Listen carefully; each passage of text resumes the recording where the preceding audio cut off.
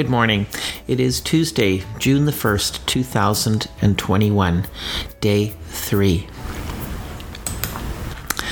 In memory of the 215 Indigenous children found buried on the grounds of Canada's largest Indian residential school, our Canadian flag has been lowered. We will replace O Canada with a moment of reflection. Our hearts go out to the members in our community directly impacted with this renewed trauma. The Truth and Reconciliation Report in 2015 determined that 1 in every 50 children died in Canadian Indian residential school system. We acknowledge we are hosted on the lands of the Mississaugas of the Anishinaabe, the Haudenosaunee Confederacy, and the Wendat. We also recognize the enduring presence of all First Nations, Métis, and Inuit peoples.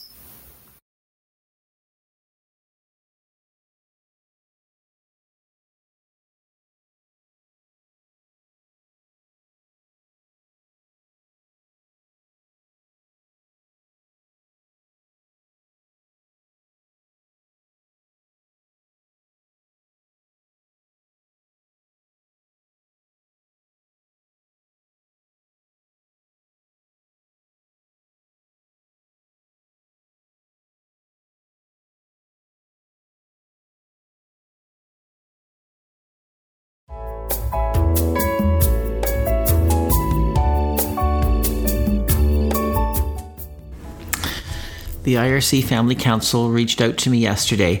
It will be coordinating community action in support of Truth and Reconciliation. Some students put teddy bears on porches of their homes over the weekend. Many in our community have been wearing orange shirts in support. Together at IRC, we can shine.